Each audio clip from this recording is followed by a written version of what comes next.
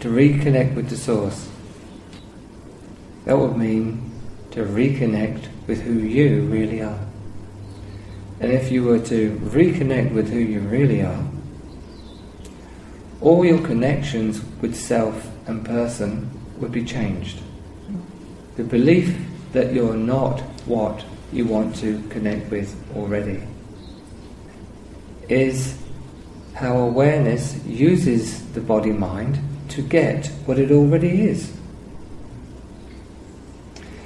If awareness ceased using the body-mind and its instruments to get a sense of self, then your self would start to empty out. Jesus spoke about this. Literally, your self would start to empty of the false beliefs. They would rise up into your awareness. Until you're really clear that you're called to the deepest reality, you would judge what you're feeling and the thoughts that are passing through as wrong, terrible, or not what you want, and try to get another sense of feeling, and it'll never work. There's only really one real way. Awareness knowing. Awareness living knowledge. So when then you, as awareness, experience the uncomfortable sensations in self, you won't use that information to judge how you're doing in your awakening. You won't use it. You won't try to avoid the uncomfortableness on the level of self. That'll take devotion in many ways to what you're knowing and awakening to.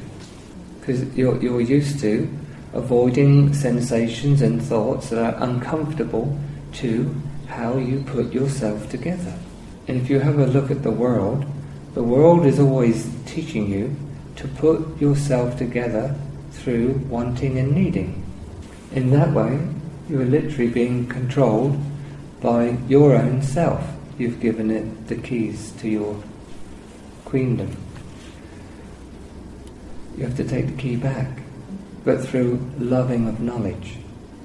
So that in awakening, you are knowing deeply that you're pure awareness. And you'll respond to that knowledge no matter how uncomfortable yourself may appear.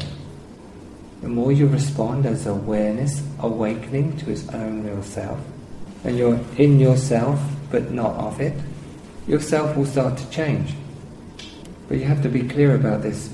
You, as awareness, don't need yourself to change, because it doesn't determine who you are, but how you constructed yourself along with your friends, your family, your neighbourhood.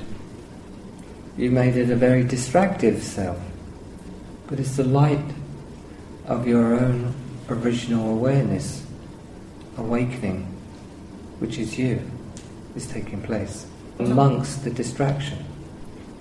Softening, deepening, and gently so at the heart brings you into your being.